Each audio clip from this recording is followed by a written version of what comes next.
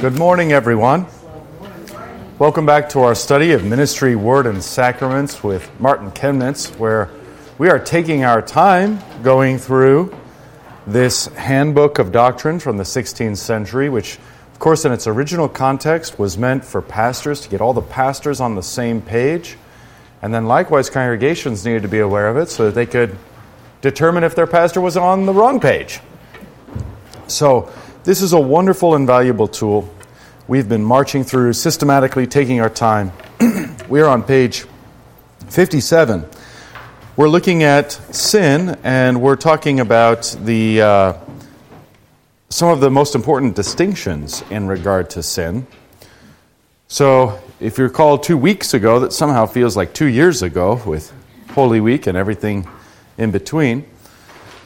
At question 97, we introduced the distinction between original and actual sin, the difference between being a crabapple tree that bears no apples, and then what is a crabapple tree when it does get around to bearing its fruit? Crab-apples, obviously, and so you can be a bad tree without bearing any bad fruit. There's a distinction one can make there. And yet, just because you're a bad tree, does that mean the landowner's going to want you there? Nope. Crab apples or not, he wants to get rid of the tree and give the soil to something good. So that's the distinction between original and actual. And that's where you can kind of make these audacious sounding statements like, even if you never committed a single thought, word, or deed that is sinful, you would still end up in hell. I don't know what the point is of all of that, other than to illustrate the point that simply the ontic reality, the reality of one's being a sinner, is in fact enough to damn, even though that's in the abstract for us. Okay, likewise on question 98, mortal and venial, which he has indicated that we'll get to talk about this a little bit more in the future, but from a Lutheran view, it's not that some sins are super bad and thus they're deadly or mortal, and others are venial, that is, they're less than deadly. But rather for Lutherans, a mortal sin is going to be that sin that one does not have contrition for, that one does not repent of. That's going to be a mortal sin. Whereas venial sin are going to be those sins that we commit that are not reckoned against us on account of our repentance. It can be more complicated than that, but that's a basic and helpful distinction. And of course, we Lutherans, though, don't shy away from the idea that obviously there are varying degrees of sin. There are some sins that are worse than others, clearly. And there are different kinds of sins and different dynamics to the sins. And if you just take some idea like the 7 deadly sins, while again, we're going to read that through our filter of what makes something deadly or not deadly, that's one's repentance or lack of repentance. Even still, we're going to take a concept like the 7 deadly sins very seriously, because we're going to recognize here kinds of deep-rooted sinful dynamics, desires, passions within that then manifest themselves in any number of additional sins. So that's worth noting, too, that we don't just oversimplify this and dismiss the wisdom of the church. Okay, we talked about original sin, and I don't think Chemnitz mentions this, but I mentioned the term concupiscence, that desire that is contrary to God. And then as we enter the new material, let's pick back up at 101 and 102. But before we do, we'll have an invocation and prayer. In the name of the Father, and of the Son, and of the Holy Spirit. Amen. Our Father, who art in heaven, hallowed be thy name. Thy kingdom come, thy will be done, on earth as it is in heaven. Give us this day our daily bread, and forgive us our trespasses, as we forgive those who trespass against us. And lead us not into temptation, but deliver us from evil. For thine is the kingdom, and the power, and the glory, forever and ever. Amen. All right, so question 101. Where does where does original sin come from and how does it come? Question 101 is, but how? Only by the similitude and imitation of the sin of Adam? Is that how sin is passed on? Is it not to use our more modern categories, is it not at all a nature thing, but strictly a nurture thing? We learn to sin from our parents who learn to sin from their parents. Is that all that's going on? That's the first question. He continues, or only by the guilt of the actual sin of Adam, while our nature is pure and innocent. Okay, so Adam's sin, it's like sort of like if you, we don't really live in this kind of culture anymore, but maybe to some, oh yeah, we do, if I think about it this way. Okay, so if your sin is that Donald Trump is your father, and of course he's the worst, most heinous, most hated villain, and so you, simply by virtue of being his child, suffer the consequences of his sin. All of this is tongue-in-cheek. I see furrowed brows. Relax. But all I'm trying to communicate is, so if Adam is our father, and on account of his sin, then because we're his children, we bear the shame of that sin, the reputation of that sin. Is that what we mean when we're talking about original sin? That would be the modern translation of Chemnitz's question. And the answer here is no. So, no to both. Let's see what Chemnitz writes. Original sin is not simply actual imitation of the bad example of Adam, nor only bear guilt because of the fall of Adam, as an honorable son is often made to bear the disgrace of his mother with no fault of his own. But as the church sings, durch Adams Fall ist ganz verderbt. Anyway, you can read the rest. What's the translation? All mankind fell in Adam's fall. One common sin infects us all. And you recognize that refrain, don't you? Yeah. So that's a hymn we continue to sing today.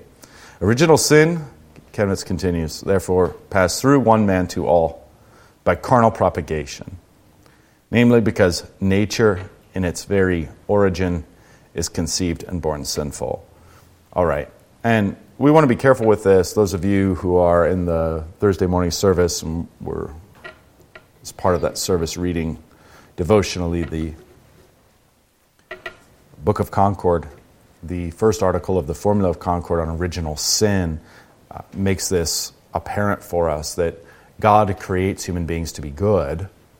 So we are, in our essence, good creatures of God, but original sin has thoroughly and completely corrupted and tainted all of our powers and abilities and everything else. So you can think of it kind of like this by analogy. You've got a glass of milk. It's great, it's pure, it's wholesome. You're not lactose intolerant, so there's no problems. Okay? And then if you put in some sort of poison or something disgusting that's going to make you sick, and you mix it in with the milk, do you want to drink that milk? No. Which part of that milk is corrupted to you? All of it. Is there any part of that milk that remains good for you to drink? No. And that's what we mean when we confess in the divine service that we are by nature sinful and unclean. Or here you see that same language, because nature in its very origin is conceived and born sinful. We're talking about the poisoned milk. And if you take poisoned milk from your parents, like your parents now are the poisoned glass of milk, and you pour that out into another glass, that's the child. What's the child? The poisoned milk. Just a smaller glass of... So another way to think of this is ducks beget ducks, so sinners beget sinners. Yeah. That's all that's being stated here. And Chemnitz isn't going any further than that, because when Christ becomes man, does he become, by virtue of his incarnation, does he become sinful? No. He who knew no sin, St. Paul says. He's the unblemished Lamb. He's the sinless Son of God. So to become human does not mean to become a sinner. So if you can become human without sin, then sin isn't an essential property or quality of what it means to be human. It's merely an accidental property of what it means now that humanity has fallen into sin. That is to say, you could add the sinful corruption or remove the sinful corruption. You still have a human being, whether sin's there or not. And that's so important because when Christ comes, he comes to take away sin, and we're going to be purged of our sin so that we're going to be no less human, no less God's good creature in the new heavens and the new earth than we are now. In fact, all the more because sin and all of its corruption will be removed from us. And then we'll be likewise glorified as God sees fit. Make sense so far? Question or no? Okay, I see. Okay, hang on. Go right ahead. But I think you were first. I don't want to dox you by saying your name. I was just going to ask if the verse that talks about the sins of the father go on for 2, 3, 4 generations. Mm-hmm. I used to think that, generationally it will expire, and then you will have a newer but that's not the case, obviously. But I just wanted to point that, if you could interpret that verse a little bit for me, does that the sins of the father propagate or proceed into future generations, but it seems to indicate that there's a limit to that. Mm-hmm. Mm-hmm. Yeah, and limits because God can offer corrective to that as well. So sometimes this is dealt with under the label of generational sin. And it's a complicated discussion with a number of open questions to it. But I think it's obvious that we all know to one degree or another that the sins of the parents show up in the children and so on down the line to one degree or another. I think that's a fairly safe observation. I think it's in keeping with biblical teaching. And if that's what we mean in terms of generational sin, it makes perfect sense. We don't have to distinguish between nature and nurture per se. I mean, although it's interesting, is it passed down in the very genes? Perhaps so. I mean, especially if you think she got dad's short temper. That's the kind of thing we say, indicating that there's a organic and ontological connection between the offspring and their parents. And so that kind of temperament, I fail to see how it couldn't be nature, how it couldn't be genetically passed on. Also, just because we're not this tabula rasa, there is no such thing as a blank slate. I mean, you are your parents' flesh. And so you carry that with you. Now, can that be overcome? Of course. It's overcome in the twofold way of Christ overcoming it. First, by forensically justifying us, by not reckoning our sins against us for the sake of Christ's shed blood, cleansing us in that sense. But then cleansing in the sense of purging out and changing so that we can't actually buck the trend. Especially empowered by Christ, we can buck the trend. So, yeah. It's worth paying attention to. Worth paying attention to. When you go to the doctor's office and you fill for the first time and you're filling out the 50 sheets of whatever you fill out, one of those sheets asks you to identify various physical and mental defects held by your parents or grandparents. There's a physical reality to that. The brain's physical. Should we not think that also then... So in other words, I think that there's a spiritual kind of inventory we should take of ourselves too. And I was in a minor way taught to do this by my parents, and that's just... I remember being an adult, and they sat me down, and they say, here's some of the things that have gone on in your family line that you need to be aware of. And that's and I think that that's really good, because it kind of grounds you and helps you understand. In the same way you've sort of got a medical genealogy, you have a spiritual genealogy. You have different, there's different families that struggle with different things. I think it's as helpful or more to be aware of that than it is to be aware of, well, my grandpa had heart problems, so I should probably be on the lookout for that. Yeah. Okay, please. Yeah, I've been in interesting discussions and conversations about if Christ was born without sin, how could he have been tempted in the first place? Mm-hmm. Yeah. And so what would be the Lutheran response to that question?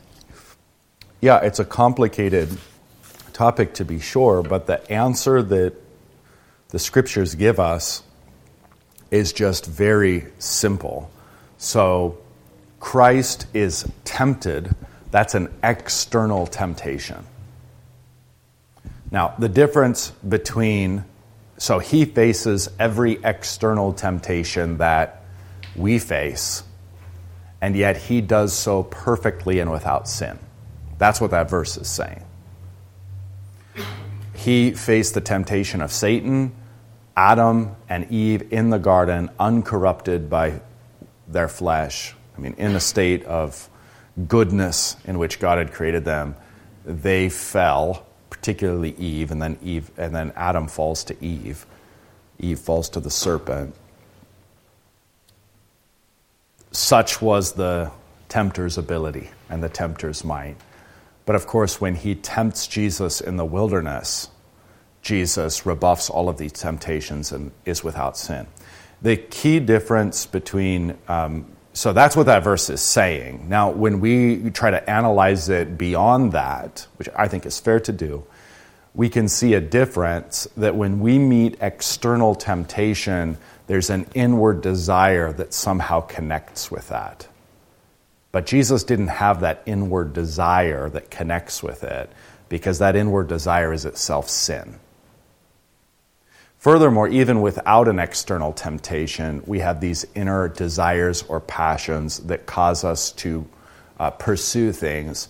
You know, it's not like we're sitting around innocently and we see a commercial and thus we go out and indulge in our gluttony. We see, some kind of food commercial, we go order a pizza and eat it all. Like, we're hungry.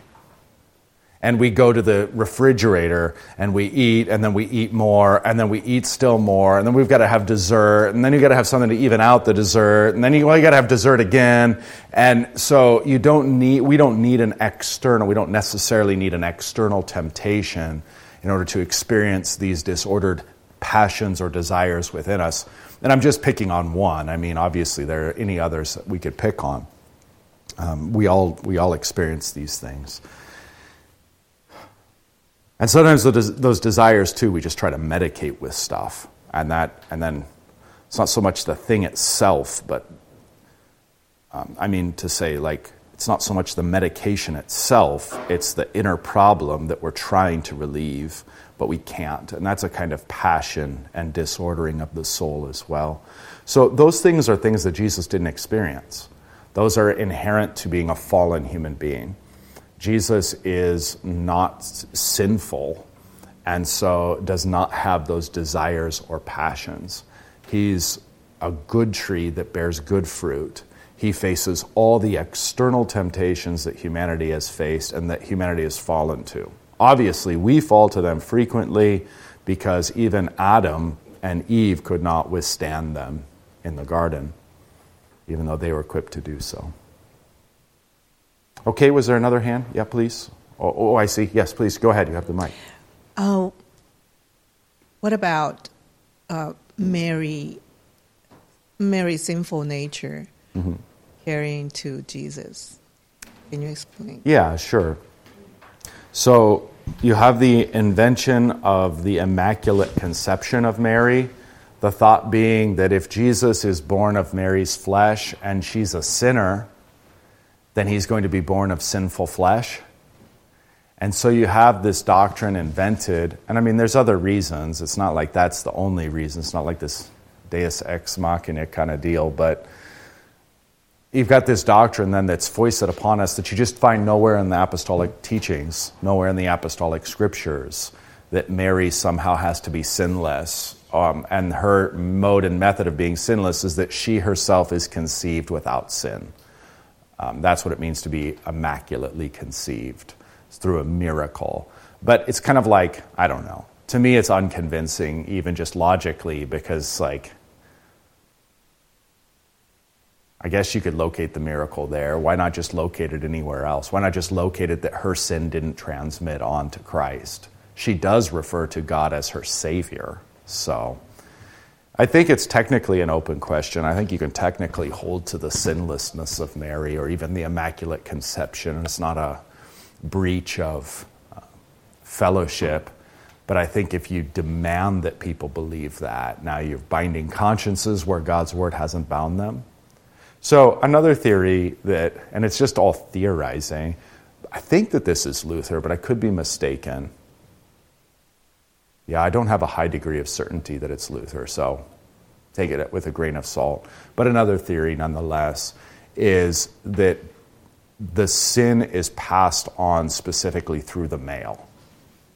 So the necessity, it's not saying that, husband and wife are both sinners, but the sin is genetically passed on through the male. So if you remove the male, then it's not passed on. Thus, it makes sense to have a virgin conception and a virgin birth. So that rationale is present. Certainly, I think, in the Reformational church, but probably also in the medieval church. So there's different ways of thinking about it. I don't know, to a certain point, at a certain point, it's all kind of speculative and like, well, God can do whatever he wants. In theory, God could have had, Mary and Joseph, conceive, a theory on this particular point, not in general, on this particular point. Mary and Joseph conceive, and he just says this is going to be the Messiah, and he's going to be sinless. God can do whatever he wants. So, at a certain point, it's kind of silly, I think, for us to chase all like, well, where exactly did the miracle happen? Who knows? Scriptures don't reveal it. Anything else? Well, yes, we had a hand over here. Can we pass the mic over this way?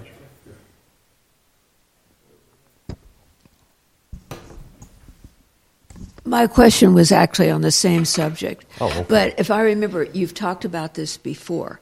And you mentioned, I think, the verse, through Adam all sinned. Mm-hmm. And there must be significance in that because it could have read through Eve.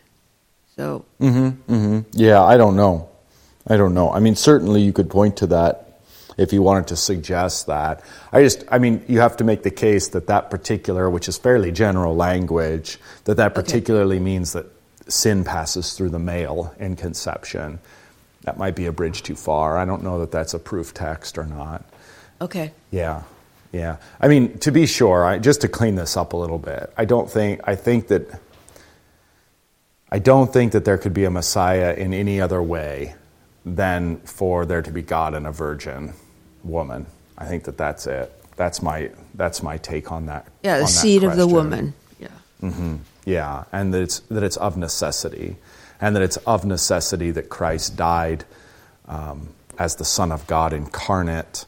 It's of necessity that the world would be redeemed through the very one through which it was made. I don't think these things are arbitrary. I don't think God's like, hey, well, arbitrarily you need to be born of a virgin. Arbitrarily you're going to die for the sins of the world. I don't think that that's right at all. I think it's all baked in. Okay?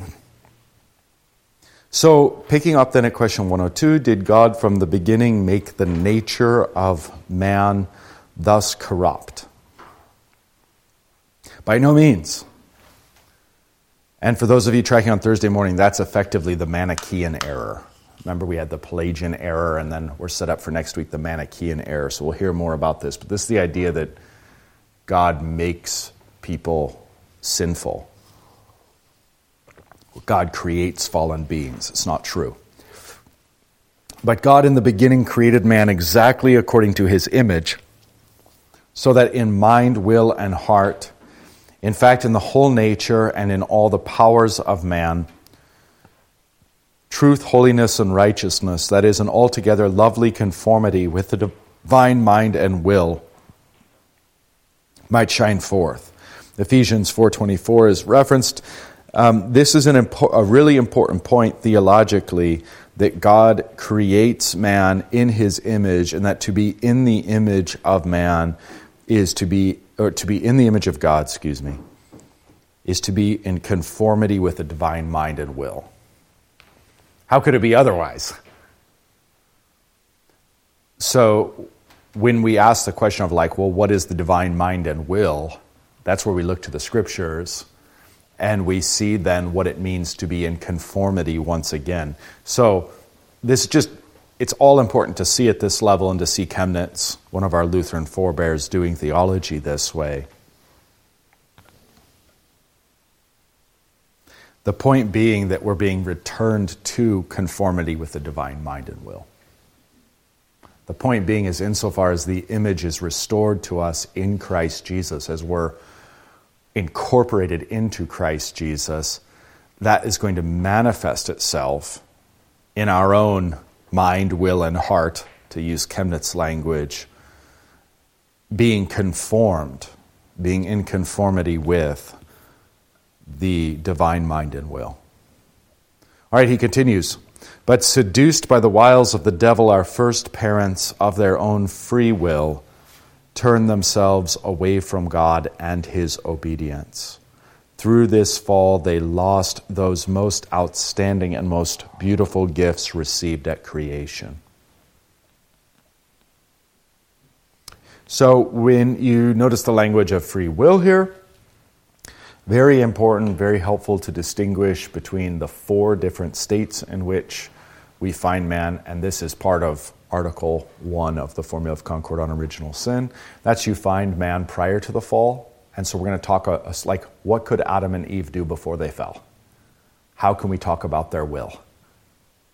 And there's nothing wrong in the least with talking about their will as being free. Okay. After the fall, before redemption, that's the next state. And here the scriptures indicate no freedom at all.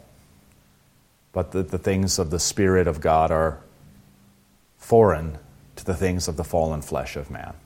We are all dead in our trespasses in this state until God makes us alive in Christ Jesus, until he comes via his word, creating faith within us and makes us new. So those are the first 2 states, Adam and Eve in perfection, good, free, etc. We can talk about them in a certain way. After the fall, before redemption, we talk about man in a different kind of state, as not having a free will whatsoever. And then when we talk about man being redeemed, being renewed by the Holy Spirit of God, that's what it means to be a Christian. Now we're on the 3rd state, and here there is a way we can start to talk about the free will again, the will freed from sin, and thus free, being in conformity with God's will. And then the 4th and final state is going to be the perfection of that, the removal of the flesh and its contrary will within us.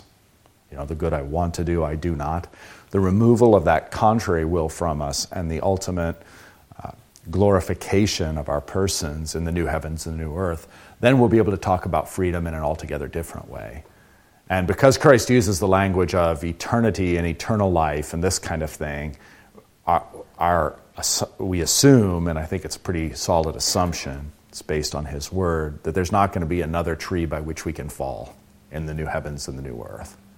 So then freedom, even then, even if only nuanced, is going to take on a different character than that of Adam and Eve, or a different maybe limitation or set of possibilities than it once had in the... I mean, could you imagine if there was a tree in the new heavens and the new earth that if you ate of it, we'd have to go back and do this all again? I might just sit there by that tree real grumpy, just staring at everyone who even comes to sniff at a leaf. What are you doing? But I think we all would, no way. So I don't think God's going to make any allowance for that whatsoever. And in all the depictions of the new heavens and the new earth and the new reality, the ability to fall is never part of it. Yes, please. All the way in the back. Sorry to make you. Take your time. Take your time.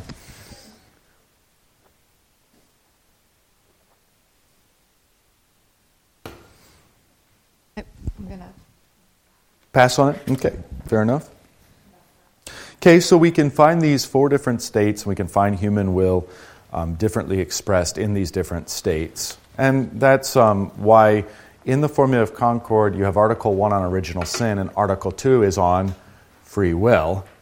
And the short teaching there is that in terms of our justification, the human will has no participation in it whatsoever. In fact, the human will is oriented against God and does not want to be justified. God overcomes our contrary will and converts our will, making us willing, believing children of God. That's justification. Then sanctification, because he has made us by the power of his word and spirit willing, believing people, now we can cooperate with God in terms of the good works he has laid out for us to do. And that's a working with God, a cooperation with God. That's the second part of Article 2. It's the part we've become least familiar with here in Lutheranism as of late, but we need to get refreshed in it, because to do otherwise is to deny the Holy Spirit and so many of the glorious gifts God gives to us through justification. Okay, so that takes us through question 102, on to 103. Good. But what harm can result for us from this, that Adam and Eve lost their gifts?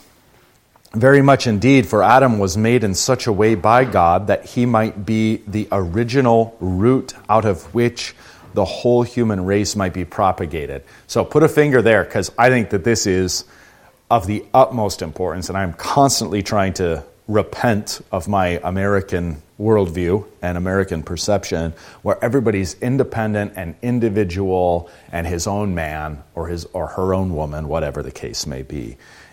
This is a profound statement about the ontology of humanity, that there is no such thing as one man, because Adam was created as a root of a tree. There is no such thing as one man. One man is no man. We are all together one man, one humanity, one tree. So as it goes for the root, so it's going to go for the rest. And if you visualize this, I know we all visualize ourselves as like, yeah, I belong to the human race, but I'm me and I'm independent and I'm separate. And it's like, no, sir. You would be much better to picture the human race as a tree, and here you are as a twig or a leaf or a piece of fruit or whatever you want to visualize, but you can in no way be separated from this tree. And this, by the way, also has profound consequences for how we view sin. And we talked about generational sin just a minute ago, but just the idea that what you do doesn't just affect you, even if you think it does. Because we are all interconnected in ways that we can't fathom or understand. We're not given to, because we're a piece of the whole. We're a part of the sum, not the whole thing. And we're intimately connected with the rest of humanity in ways that we ourselves don't understand. It takes God himself, who made man, who is outside of man, to tell us this. It's nonetheless true, obviously. Yes, please. Some people in the mental health world are trying to retrieve and give a better reputation for the word codependent. Became such an ugly word, and nobody should be that. And yet, healthy codependency is what it's all about. Mm-hmm. Absolutely. In fact, there's no such thing as independence. Yeah, I mean, hell would probably be pretty close to independent. Mm-hmm. You've lost all relationships. You're just hell is solipsism. I exist unto myself and nobody else matters except to serve me. That's effectively hell. Lonely, isolated, not caring. Yeah. So to be human is to be oriented toward one another and toward God. It's to sort of be empty of the ego, not empty of the self. The self is fine, but the self has to be within the whole. So whole and self have to be two equal realities. All right, so once more from Chemnitz, so you can see that this isn't, Rhodey's idea. Adam was made in such a way by God that he might be the original root out of which the whole human race might be propagated. And God put in his nature as hereditary the good things that we have mentioned, so that had he remained in that original integrity and righteousness, he should have transmitted them as hereditary righteousness to all his descendants by natural propagation. This is why the best of the church fathers think that Adam knew more spiritually than we did, and that Adam was more advanced also in terms of his knowledge of the physical world and the animals and creatures and plants and mountains and earth and everything that is. Adam was more knowledgeable than we are today, even with all our quote-unquote science, because Adam's faculties were utterly uncorrupted. So imagine being able to just, not only with pure reason, but with pure intuition. Imagine having an intimate knowledge of God as distinct from, but never separate from, your own perception. As he perceives, you perceive. There's a kind of objectivity that goes along with it. Again, we've flip-flopped this as we've imbibed the evolutionary ideas that we're constantly getting better and better. Then we've inferred that Adam and Eve must have basically been cavemen. The Sunday school drawings unfortunately confirm this. Sometimes when you see Adam and Eve looking a little more like than cavemen, you know. Sometimes they even got the little caveman stuff and the clubs. Or you see Cain and Abel, and Cain looks like a caveman with a club, and it's like, not sure that's communicating the right thing here, because that just reinforces this idea that they're stupid and we're enlightened and wise. The church fathers virtually have held the opposite. All right, and God put in his nature as hereditary these good things mentioned. Okay, all of this is supposed to be passed on, and thus he lost those good things by the fall. Adam lost those good things by the fall, not only for himself, but also for all of us, his descendants. For we have been begotten according to his image and likeness. Yeah, Genesis 5:3, and I won't go back and read it again, but it makes a big deal. In fact, as big or bigger deal than previous chapters of Genesis, where God says, let us make man in our image, male and female, he made them in his image and likeness, etc. An even bigger deal is made in Genesis 5, that after the fall, Adam's offsprings are made in the image and likeness of Adam, of fallen Adam. So that is a profound, quote-unquote, proof text, or Sadie's doctrina for the loss of the image of God. Okay, we bear the image of the earthly. So 1 Corinthians 15 here cited, like this is the mortal and the corruptible. So our mortality and our corruption and our sin, these are all interwoven together. They're the same reality. They're just different aspects of the same reality. Remember, death is first spiritual death, then the separation of the body and the soul, and then the soul experiencing the effects of sin and the effects of the curse forever and separation from God. It's all one reality. So we bear the image of the earthly. And then, for as he was made by the fall, so are we now by nature. That is, what happened to Adam on account of the fall is now what we experience in our own nature, in our own flesh, in our own being. Okay, and what then does the nature of original sin properly consist, so that we might learn somehow to recognize that evil born with us and inherent in us? All right, and he's got three different answers here. First, in the defect or lack of original righteousness, namely that our nature in and by its first birth does not have and does not bring with itself the conformity with the word and will of God that Adam, made at the beginning in the image of God, had. It also does not have the faculties or powers either to begin or to effect that conformity, but it is now despoiled, denuded, and made destitute of those original gifts of righteousness. So if you went out to your average pagan and you just said, hey, let's assume you believe in God. Okay, what does it mean to be in conformity with God's will? If God is good, what does it look like for you to be good? And the kind of answer you're going to get is sort of a rough depending upon who you're talking to, a rough reflection of the natural law. Well, you should just be a good person. Help other people, be kind to other people. Don't murder anybody, So you're going to get just a real rough reflection of the natural law at best. Is that anything even remotely close to who God is? I mean, it's kind of like trying to determine someone's facial structures by looking at their shadow. I mean, you're just going to look at a blob, and that blob could be anyone or anything. It's a reflection of the face, true enough. It's the natural law, true enough, but it's just a shadow. You can't see any contour. You couldn't identify one shadow over and against another. You don't know the person by knowing the shadow. So that's maybe all kind of examples, analogies that do have their weaknesses and do fall apart to this blindness that we are born into now.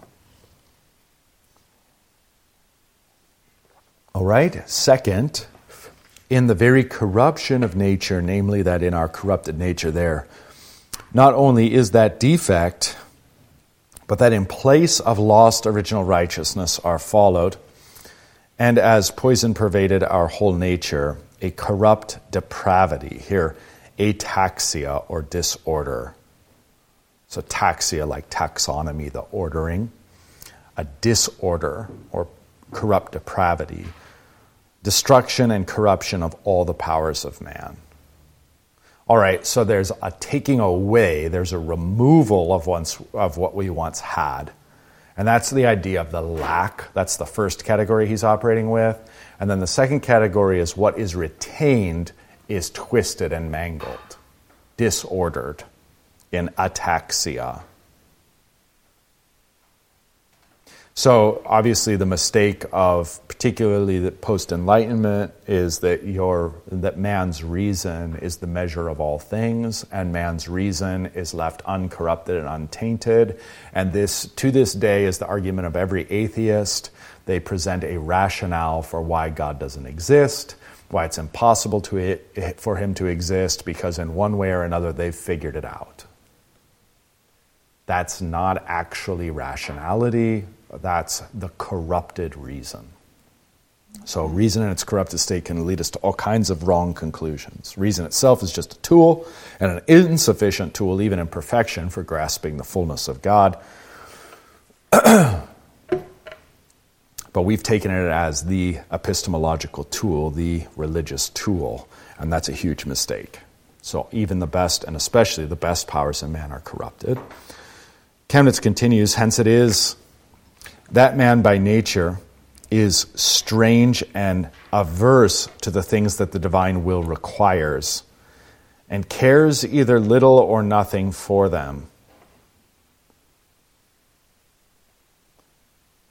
or certainly does them unwillingly, as it were, with weariness and a certain dislike. So even when a person in the fallen state does the natural law, he does so in weariness or with a certain dislike. If it's been a little while since you've had little kids, this may have sort of faded in your mind. But if you tell your little kiddo, hey, I'd like you to go pick that up off the floor, do they jump up joyfully, setting aside what it is they're doing, scramble over and pick it up, and not only pick it up, but recognize that there was another crumb on their way and pick that up as well, throw it all in the trash, and say, is there anything else I can do to be helpful to you, Father? How many times does that happen? 0. And that's just a microcosm for this idea that even when man does good, he does, like fallen man, I mean here, the unbeliever, even when he does quote-unquote good, when he follows he has this civil righteousness, he follows the law externally, he does so with weariness and a certain dislike. He would much rather be on the beach with a Mai Tai in his hand. That might be another way to illustrate it. But God would truly, in his heart of hearts, rather be serving than enjoying. So there's a great distinction between the heart of God and the heart of fallen man. Okay, so let's continue with Chemnitz here, this idea of the corruption of what powers remain. But on the other hand, he is drawn and carried by natural appetite, and that's the concupiscence. That's the inner lust or desire. And it's worth pointing out that, properly speaking, in Christian theology, lust doesn't just refer to sexual appetite. It refers to all of these appetites. And even within the Western Church, even within classical Lutheranism, under the sixth commandment, which is, you think of like, thou shalt not commit adultery, this kind of fundamental lust that destroys the profound gift of husband and wife brought together in one flesh, creating the family, that's sort of like the high point of lust, but that lust carries on all of these other characteristics, these disordered appetites within us. And so that was the place that things like gluttony or drunkenness or other kind of vices are treated classically as under the sixth commandment, because the lust that destroys a marriage just has these lower forms that will destroy the body or destroy the mind or destroy one's relationships. Okay, so that's the natural appetite or desire. Continues on, so he is drawn and carried by natural appetite with all desire, the greatest pleasure. Why does doing evil simply feel good in and of itself? Being rebellious. I don't have to convince you of this. This is what all of Hollywood is based on. It's what all rock stars and rappers are based on. Being bad is good. It looks fun. It looks awesome. Don't you want to be this way? Being a rebel. So that's the idea of the greatest pleasure. And that's the nature of the satisfaction of the appetite. Like at a certain point you realize I don't actually need any more food. My body's telling me no. I don't actually need any more alcohol. My body's telling me no. I don't actually need any more sex. It's not at this point in time an actual desire of the body. Okay, you can start to see that the appetite becomes just an appetite to do what's wrong. I think Augustine talks about this with the pear, doesn't he? Where he talks about smashing all of the pears. Or I don't know. Sometimes it's taken that he and his friends eat the pears, and it's like we weren't even hungry, or this idea we just wanted to destroy something beautiful, like reveling in evil for evil's own sake. So this thing that Augustine experienced himself, and he uses that in his Confessions to demonstrate this reality, and it's really worth reflecting on. You can find yourself attracted when you're watching a movie, attracted to this character or that character, or this thing or that thing. And, part of the movie is you just kind of let down your guard and you're taken into this sort of story and this sort of dream, and you're participating in it that somebody's set before you. If you were able to stop and analyze the thing that's attracting you to that is the desire for evil, or the desire to be this way, or the desire to be this way without judgment, and perhaps unto some achievable or desirable end, which is frequently how movies work. So, what would be an example to make it concrete? I'll pick on myself here. So I used to love the movie Braveheart. Braveheart, if you're a Braveheart fan, I'm sorry for saying this, because it'll probably ruin it for you. But so if you think of this as a genre of film called revenge porn, I've probably just ruined hundreds of movies for you. Because now I can't even watch it without going, oh, revenge porn. So revenge porn works this way, and it's completely gated towards males. And it works like this, okay? Male, underappreciated, lower caste of society, certainly nobody, but just trying to live his life, constantly gets pecked on and picked on, gets the things he loves the most taken away from him. And that's always the first 20 to 30 minutes. And it's done in such a way that you just get so ticked off, and you map onto this character all of your own feelings that are the same, and he is you and you are him, and guess what the next hour is? Him lopping off the heads of all his enemies and setting to right all that was wrong and rescuing what he lost, or at least getting vengeance and revenge for it. And it feels so darn good. And it's so darn cathartic, because that's not how our life works. And we just wish for 1 minute we could live that out. So it's revenge porn. It's a fantasy of satiating that inner desire for revenge. And it feels so good. So there's movie after movie after movie. And there's subtypes of this movie too. I'll ruin another whole genre of movie for you. Old guy who used to be top dog, but now isn't, but demonstrates and proves over the course of the next 2 hours that he is, by gum. And he will whip all the young bucks and attract the lady that he should never attract. And it'll all happen. And that's another form of pornography. It's just a different lust being satiated. So it's the male idea that even when I've gotten over the hill, I'm never over the hill. So this value of I could kick butt whenever I need to kick butt. I can be dominant whenever I need to be dominant, even if clearly I already recognize physically that I can't do that anymore. Yeah. So, okay, I'm just ruining genres of movies here for you. But it's this idea, well, really what I'm trying to illustrate for you and then, convince you of by virtue now of your own experience as opposed to just merely the Word of God. And that is that we all delight in evil. And the heart is gated towards delighting in evil. And that's this idea of our natural appetites with all desires, with the greatest pleasure, and a ready will to do those things that are repugnant to the will of God. We delight in them. They make sense to us viscerally in our flesh. Okay, he continues to wrap up the second category. Thus, out of such an evil root, nothing but evil fruits can come forth. And then again, just a slew of scriptures. Like if you're not buying all of this, just start looking up these scriptures.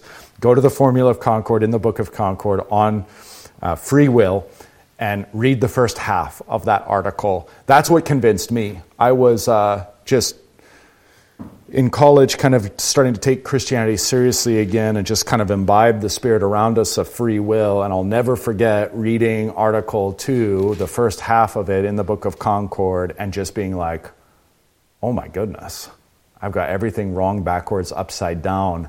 And the sheer volume of scriptures on this point are irrefutable. And so from that moment on, my reason, which was just like, oh yeah, free will makes total sense, all of a sudden was like, yeah, no, you can't possibly, that rational conclusion we all have by nature can't possibly mesh with what God's word says. And again, here we're talking about free will and those things above, like conversion to God and desiring to do the things of God. We're not talking about free will below, like the philosopher's free will. Am I really choosing this hamburger, or is this hamburger choosing me? That kind of nonsense. We're not talking about predestination and fate at that level. Okay, so third, to the nature of original sin belongs also guilt, namely that because of the fall of Adam, and that hereditary or original evil, all men propagated by human seed are by nature children of wrath. We're all parts of a bad tree, bearing bad fruit. And besides other calamities, subject to death and eternal condemnation. Right, so under the curse. Okay, so when we talk about original sin, we're going to talk about defect. We're going to talk about having less than we once had. We're going to talk about what we still have being utterly twisted and corrupted to where we delight in evil things and take no pleasure in good things.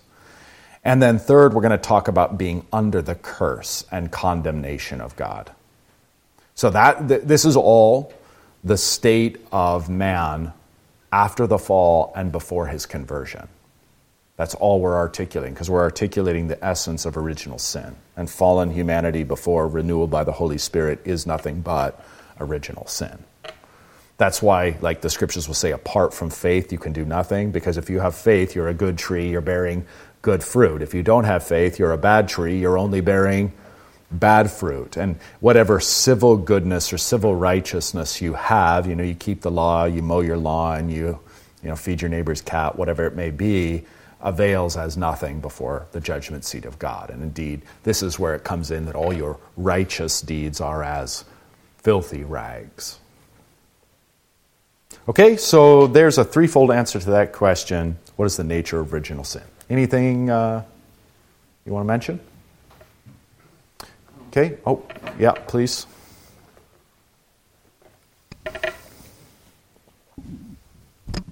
You were talking about Braveheart and all that. Mm-hmm.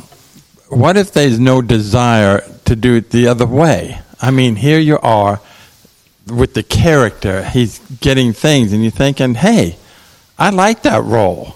You know, it's like Mel Gibson and, you know, in his movies and stuff like that, where he's, you know, beating up all the bad guys. Yeah. And you like the character. I mean, you're supposed to say, well, hey, that's wrong, but that desire, I say, hey, I like that. I like pulling the beard and cutting the heads off. Yeah. And well, so there's an important distinction to make there, too. And it's not, so again, I mean, just to kind of get on a soapbox that's barely holding up my weight, the vengeance isn't wrong. Vengeance is the Lord's. And the idea of taking visceral carnal vengeance is wrong. But the idea of faithfully praying for our enemies, that they would repent, and if they won't, that ultimately God in his own timing would remove them, that's a godly prayer and a godly attitude. And of course, in the end, when God vindicates us, judging our enemies and trampling them under our feet, we can rejoice in that day. But then it's not revenge porn. It's the end of evil, objectively, manifestly, by the one who has the office and jurisdiction to do such a thing, namely Christ, who is true man and in our flesh. He has the office and jurisdiction to execute such judgment.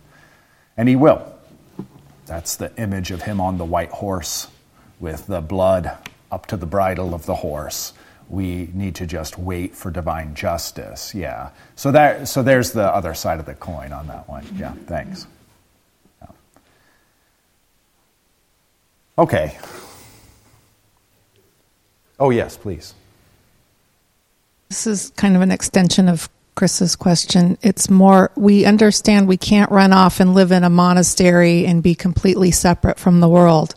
But if we're aware of the sinful nature of movies and TV, and I'm on the internet, and the shoes I looked at 10 minutes ago just popped up, and, you know, it's like, how do you live knowing the sinful...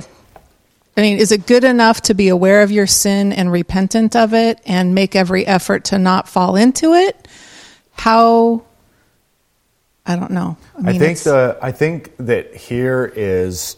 It's just such an important article of the faith for the ultimate health of our soul. And so, again, just to like zoom all the way out, it is of the utmost importance that we recognize that this is that our guilt before God is not merely, you know, when you said crap on the freeway because somebody cut you off. That's like, and that is by nature, because we're so corrupted.